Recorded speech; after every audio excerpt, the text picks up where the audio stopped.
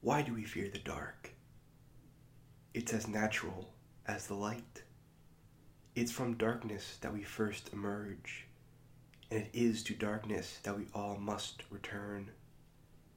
Half our lives we spent in the dark, save for that small percentage of our species occupying those distant places where days and weeks can go by with the sun refusing to rise or set.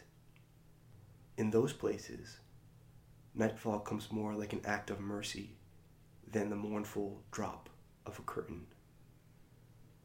Trying to go to sleep when the clocks read midnight, but the sun is shining like noon, is an act of madness we do not advise.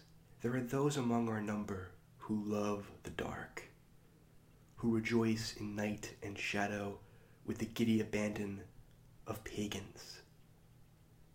These take the night as costume, as ornamentation, as armor. So armed, they sally forth into the bleakness with voices raised in praise, in prayer. Polite society shies away from such folk as our ancestors did the creatures of the night, who seem to arrive borne on the back of the devil's ill winds. Perhaps this is the reason, then. We fear the dark because we've been trained to, through all the centuries of stories and legends that warn of the evils to be found when the night settles over and the world goes silent, save for those that hunger and that lurk.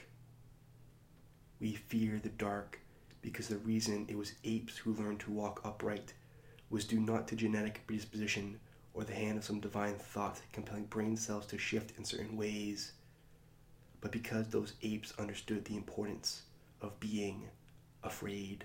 When the great cats howled with their furious hunger, the sound echoing off the cave walls, when the sky shook and broke with terrible force, when terrible lizards slithered free from their hiding places in which they had rode out extinction and sated their sharp, sharp teeth on soft, warm flesh, it all served as proof that monsters were very real, and the only way to survive in a world so plagued was to be very, very afraid. And there have always been monsters, and so we have always been afraid. Or perhaps it is that first bit we mentioned, that knowledge that from dark we came, and to the dark we must go, alone, both ways. Because yes, there are monsters all throughout the world, and all throughout your life, but monsters can be dealt with. Dragons can be slain, and I hear the big bad wolf makes an excellent cape if you cut and treat the fur just right. Humans, strange naked apes that we are, have a way of coming together and finding our way out of most any jam. We can defeat anything together if we put our minds to it. But not this. Most of us come into this world alone, and alone we must leave it. No bonds of fellowship can stop this. No invention or trick can cheat it out. There will come a day, maybe this very one, when all defenses are stripped away and there's only you, yourself, and the vast, engulfing dark. But it is unlikely enough that it will be today. So, enjoy the sun. Enjoy what light there is to be had.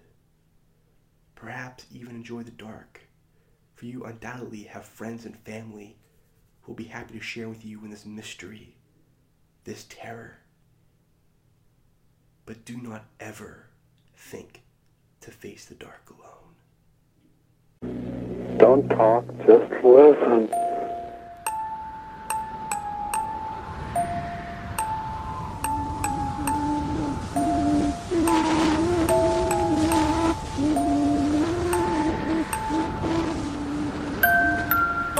Under the black sun there is no hope, only mystery.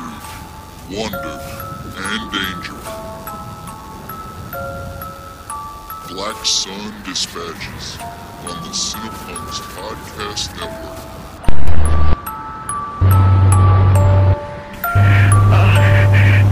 They are not what they claim to be.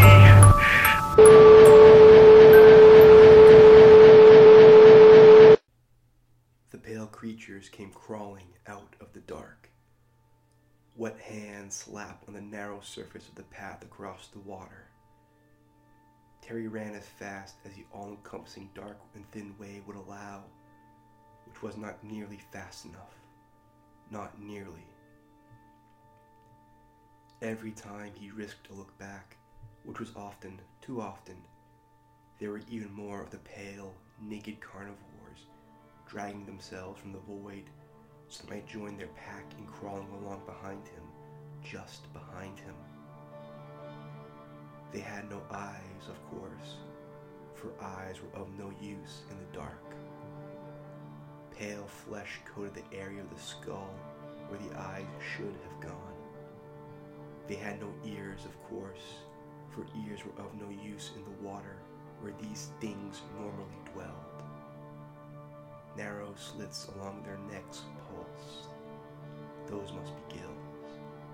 Instead of noses, thin slits split open the center of their faces, the hanging skin palpitating as they drew in Terry's scent and scurried after him. In the dark, there was no way to tell where one creature began and the next ended. It was a single mass of pale flesh that followed him, a mass that writhed with 100 limbs, that gasped with 1,000 bent mouths, filled with cruel, curved fangs. Terry wasn't sure how much longer he could run. He felt sure that it would not be for much longer. Yes, not much longer now, and his foot would slip, or his lungs would catch, and he would lose the half a second that was all that truly kept him out of reach from the mass. He wondered if he would suffocate in the folds of hanging flesh before he felt too much pain from their 1,000 mouths sinking cruel curved fangs deep into his own skin. He certainly had no reason to hope for anything better. He'd held on to hope for as long as he did in the dark because Mustafa was there, and Mustafa had never led him wrong or been anything other than upfront and upstanding. But Mustafa was gone, swallowed whole by this hungry night.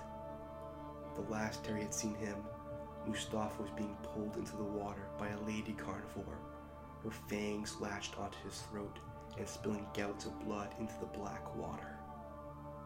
And then she had pulled him beneath the surface without so much as a ripple. There could be no coming back from that. Terry's only meager prayer was that Mustafa had passed out from shock and blood loss, then slipped quickly and easily from this paralysis into the last long and deep dream. He hated to think of Mustafa's suffering, of being forced to linger on the side of life when tethered there only by agony and a stubborn refusal to fall into forever. He checked behind him once more. Even as his pace had gotten quicker, the horde had sped up as well. They were so close you could hear their rasping moans of hunger and anticipation, the quick intakes of breath as they struggled to contain their lust for the succulence of his flesh. It would be easy. It would be quick. He didn't even have to do anything, not really. Just relax for just a moment. Pause, and the wave would crash over him and sweep him into calm oblivion, where there is no fear, no pain, no uncertainty. But Mustafa had not been the only stubborn bastard in their strange little family. There was a reason, Terry reflected, that they had gone along so well. His legs burned from the hours of charging blindly forward. His own breath caught and wheezed while his heart pounded against his ribs with such intensity that Terry could barely hear his own thoughts. And that moan got ever louder, and the creatures drew ever closer. When he looked back once more, arms tipped with clawed hands reached from the void to embrace him, only just barely missing the fabric of his shirt. The thousand mouths moaned and purred, loosing pools of drool that bubbled and broke as they dripped into the surrounding black water. Now that he had set his mind against it, it seemed unfathomable to Terry he would die this way. He'd been through too much, survived too much, for this to be the reward waiting at the end of the rainbow. He'd earned so much more than this.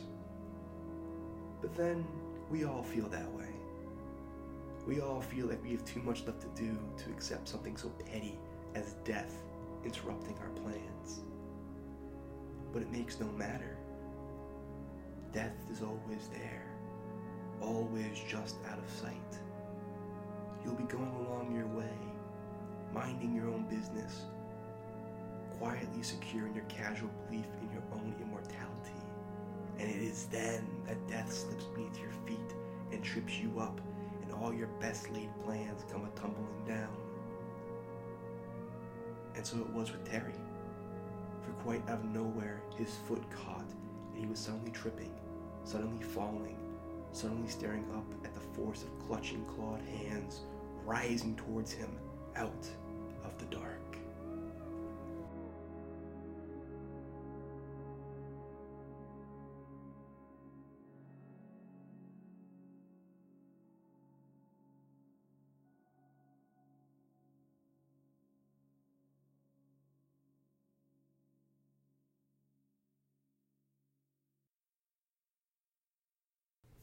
But their claws did not reach his skin. Their teeth did not pierce his flesh.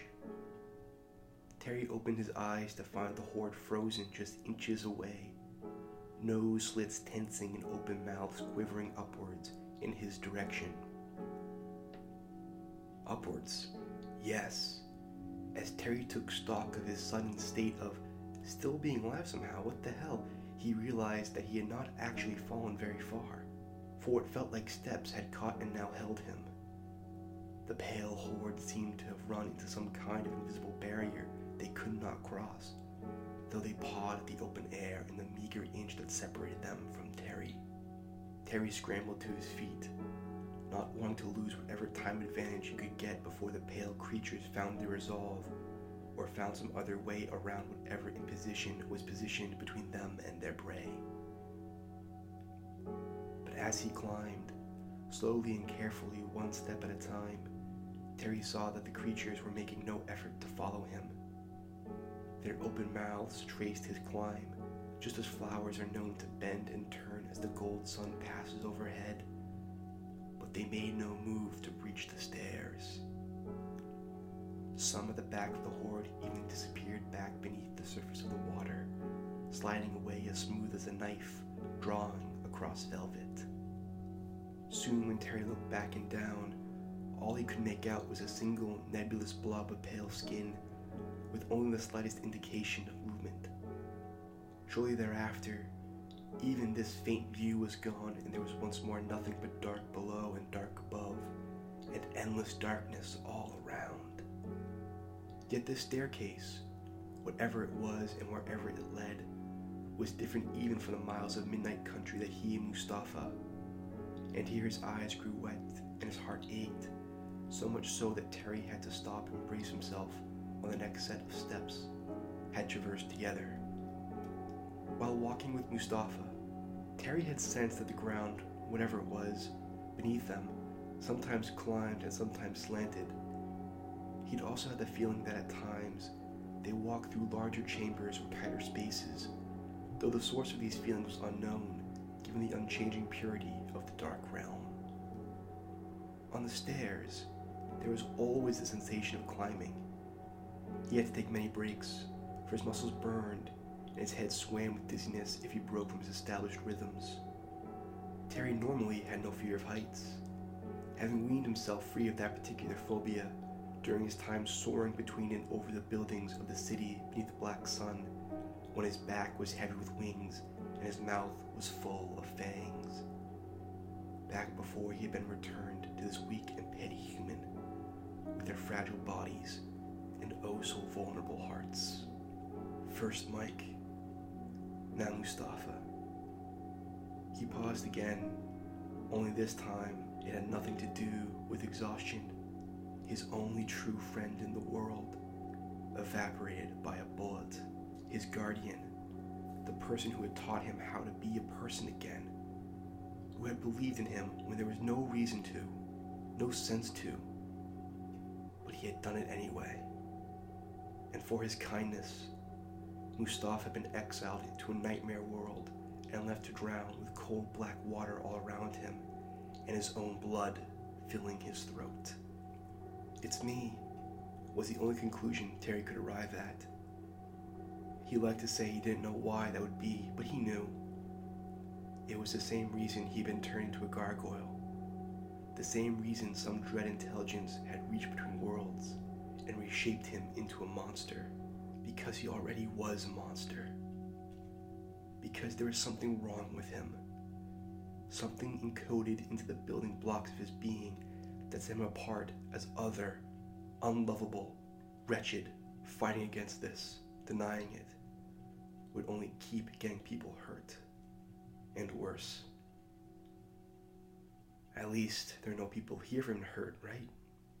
He poked his head over the edge of the step and tried to imagine how far down the ground now was. How much higher could it go? The stairs could climb as high as any mountain for all he knew. Higher even. Why not? What was there to stop it? Nothing. And who was to say the stairs wouldn't just climb and climb until they either peered out into open air or his strength gave out and Terry collapsed to the stairs, the forever night slowly leaching the skin from his corpse until all that was left would be a collection of bones bound in faded clothing. He couldn't think like that. Flat terrain had given way to water. Water had given way to these stairs. Whether he could see it or not, there was a progression. Muscles groaning with the effort, Terry drew himself up and continued to climb. And indeed, there was a change. It got much harder. Till then, the stairs had climbed in a very straight-ahead manner, one step logically following the next. Only now, the stairs began to shift and turn. At first, the pivots were almost unnoticeable, a subtle winding that only boredom and Terry's close attention noted. But soon the steps were twisting and turning in nonsensical directions, as if Terry was trying to walk along the back of a snake that was eating its own tail. Where does this go? Terry wondered, pausing at the sound of his own voice. Had he meant to speak out loud? Everything was numb, from his legs to his arms, including his face, and he had not felt his lips move. The dark gave no answers, and so he went on. The stairs continued to wind and twist, growing further and further apart as Terry went. He had to pause on each step and feel his way to the next, clutching blindly at nothing until landing on something firm, slowly climbing to his next perch, and then going through the process all over again. He came to a stop only when the rain began to fall again, downpours of water that almost shocked him into toppling from his precarious position on the step. Terry steadied himself, then lowered his body to a sitting position on the stair, letting the rain soak through his clothes. He tilted his head back as far as he dared and let the water, what he sure hoped was water, collect in his mouth and throat. He wrung more water out of his shirt, this being just barely enough to begin to pat down the flames of hunger and dehydration that had been growing in his gut all the time he had been climbing. He sat and soaked. Not that there was much else he could be doing. The stairs had finished at last, or at the very least, the next step was so far out of reach that it might as well not exist. Then again, for all Terry knew, the next step was only a fraction of an inch out of his reach, taunting and teasing his searching hands. The more Terry thought about it, the more sure he was that this was the truth. The next step was there, just there, and if someday someone were to voyage into this dark place with lights and lanterns had come across this spot, they would discover a small collection of bones wrapped in faded clothing, and then they would hold the lantern aloft like in movies and see just how close he had come to salvation. Why, if he had only reached that little bit further, he would have been saved, this bold explorer would remark to their kid sidekick. And look, the door out is right there as well. Horrible to think he got so close, but was still so far. Terry let the rain strike his back and did not care. The replenishing water had only cleared his head enough for him to fully countenance how truly and totally fucked he really was. Great. Always a fun bit of self-awareness, that is. Maybe after a rest he would find the pep back in his step and figure something out, though he had no idea what that something could possibly be. It was the end of the road. Or it sure seemed like it. Terry supposed that everyone at some point came to such a place, and maybe he should count himself lucky that he had reached it on his own terms, with clear eyes and an upheld head. Most people were not so fortunate. Later, he decided. Later for all that. For now, he was content to sit and let the rain fall. He might have sat like that forever. But then the gods came.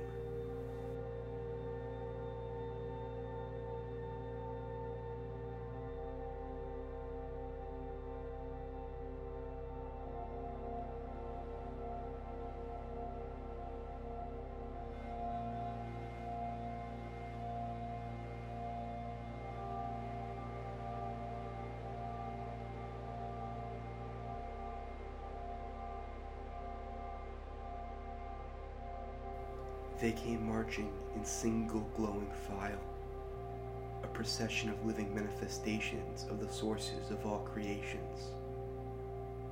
Bigger than buildings, no. Bigger than entire cities, no. Bigger than entire worlds, yes. Yes, it seemed to Terry that this was true of the greatest in their number. Their footfalls churn up atoms that explode into galaxies, loosened particles flying away at 1 billion million miles, spreading seeds of life as their own particulate dissipated into nothingness. Hallelujah, sing praise, sing praise. Not all the gods were so mighty. Some trudged on 4 legs, or 6, or more, looking more like massive insects or shuffling beasts than true creators. The rain struck drum beats along their thick hides, and the groans and moans that leaped from between their fangs and out their snouts would not have been out of place in a barnyard. But when these drew even with Terry, prone and terrified on his single step adrift in infinity, their eyes occupied the entire horizon, and he saw within these blazing intelligence and understanding beyond even the wisest mortal. He saw disinterest, humor, curiosity, but also flashes of rage and hunger, and some of the eyes glittered with scarlet madness, a lunatic malevolence that could be possessed only by the most insane minds. Terry tried to count their number, but it did no good. There were gods who looked human, yes, but there were gods so gone from the human shape that Terry could scarcely describe what shape it was that they did have. Some strode on tentacle stalks, like seaweed unmoored from the ocean floor and pacing across the surface world. Others flickered and shone, seeming at first to be 100 different pieces of impermanence before their motion coalesced together, and Terry saw the true face, shimmering and flowing like conscious liquid. And still the gods marched on. By their glowing, Terry could at last make out some details of the twilight world he had staggered across. He saw the rippling reflections that he could only assume was a strange body of water where he had lost Mustafa.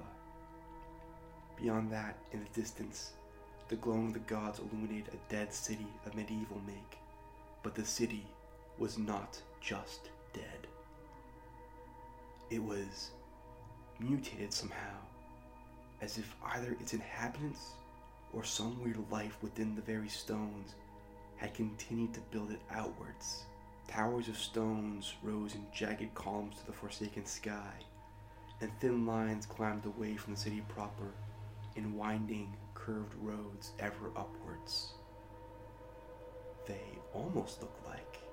Terry gulped and looked down.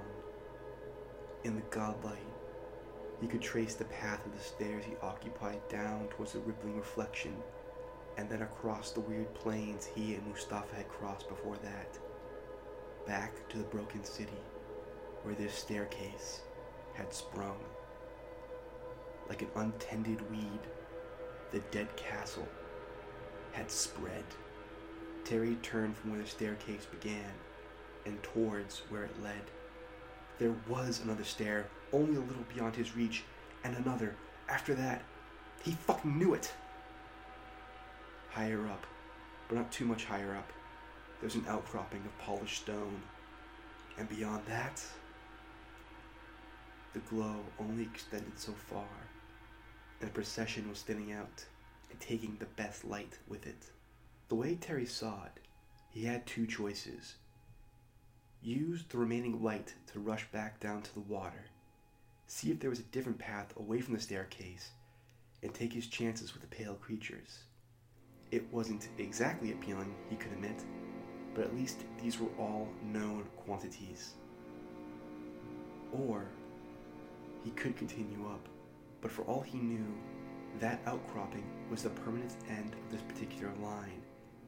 And if he got up there and found nothing, and the godlight faded down to nothing, then he would be stranded with no way back down and no hope of ever progressing any further. Besides, he would need to haul himself up step after step, jumping and swinging all the way. Did he really have the strength for such an undertaking? He barely had the strength to stand. Of course, there was always option C. Sit down. Surrender. Eventually, he would lose consciousness, either from exhaustion or hunger or dehydration, if the rain never started up again. And then he would slip off the step and fall, and fall, and fall until very suddenly he stopped falling. Terry supposed that in the event of this eventuality, he would not have time or mind to be afraid. That wasn't so bad. And who knows, maybe he'd wake up to find Mike and Mustafa in some bright and warm place, and they would rush to take him in their arms and tell him that all his worries and all his woes had been for nothing. He could relax. He could be at peace. He wouldn't have to fight anymore. It's not like he had any fight left, right? Right? It would be foolish to prolong the inevitable, to prolong his own suffering, because of some silly hope and petty chance, right? Terry watched the last of the gods trundle on into infinity, and thought of something Mustafa had said only moments before he died. Sometimes a chance is all you get, and that's if you're lucky. Most aren't. The rest is up to you. So come on. Terry heard Mustafa's voice, as clear as if the man was speaking right beside him. Saw his brilliant white grin, just the same as if the man was right in front of him. Get up. The light was fading, yeah. But even if faded light was enough. Terry braced himself and jumped.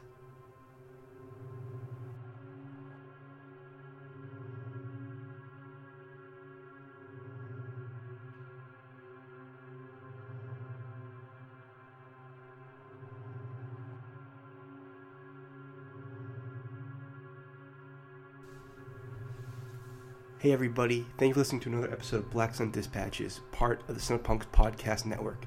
My name is Brandon Foley, and I write, record, and produce the show. Black Sun Dispatches is only one of many great shows offered by Cinepunks. You can also listen to, Cinepunks, Loud Fast Philly, Horror Business, The Mandate, Wine and Cheese. There's also tons of great writing available on Cinepunks' website that you should definitely take the time to check out. We just last week published an article about The Spirit of the Beehive, which is a great Spanish film that helped inspire Pan's Labyrinth, along with many other things. It's a really great essay about that film. So stop what you're doing, check it out, read something. God. If you would like to sponsor Cinepunk's programming, including the show, please visit our Patreon. And our current sponsor is Lehigh Valley Apparel Creations, which you can hit up for all your clothing needs. Well, not all your clothing needs. I mean, I guess you could buy everything you need there. You may want to diversify a little bit. You maybe don't just want novelty T-shirts that you design and create yourself. But that's up to you. I'm not going to judge your fashion. I'm not that guy. So I hope you guys will join me in a couple weeks for our next episode. Let's see, we're going on February 11th and February 25th are the next two. Black Sun Dispatch's logo was designed by Jennifer Rogers, and music is Winter by E.L. Heath. So like I said, I hope you guys enjoyed these first two episodes in this little mini-series, and I hope you'll join us for the next two, the concluding two, in February. And if you didn't like it, that's between you and your God. And frankly, you both suck. No, I'm just kidding. I'm sorry. You can follow the show on Twitter at Black Sun Show. You can follow me on Twitter at The True Brendan F. That's at Black Sun Show. And that's at The True Brendan F for updates, clues, news, weird things that I just feel like retweeting sometimes. So like I said, I hope you guys like this episode. I hope you listen to the next few. And please tell your friends or your enemies if you want to build some bridges. Or if you want to punish them with fear, I guess. Again, your life. I'm not in charge of it. I just make podcasts that you listen to, presumably. All right, that's enough. Goodbye.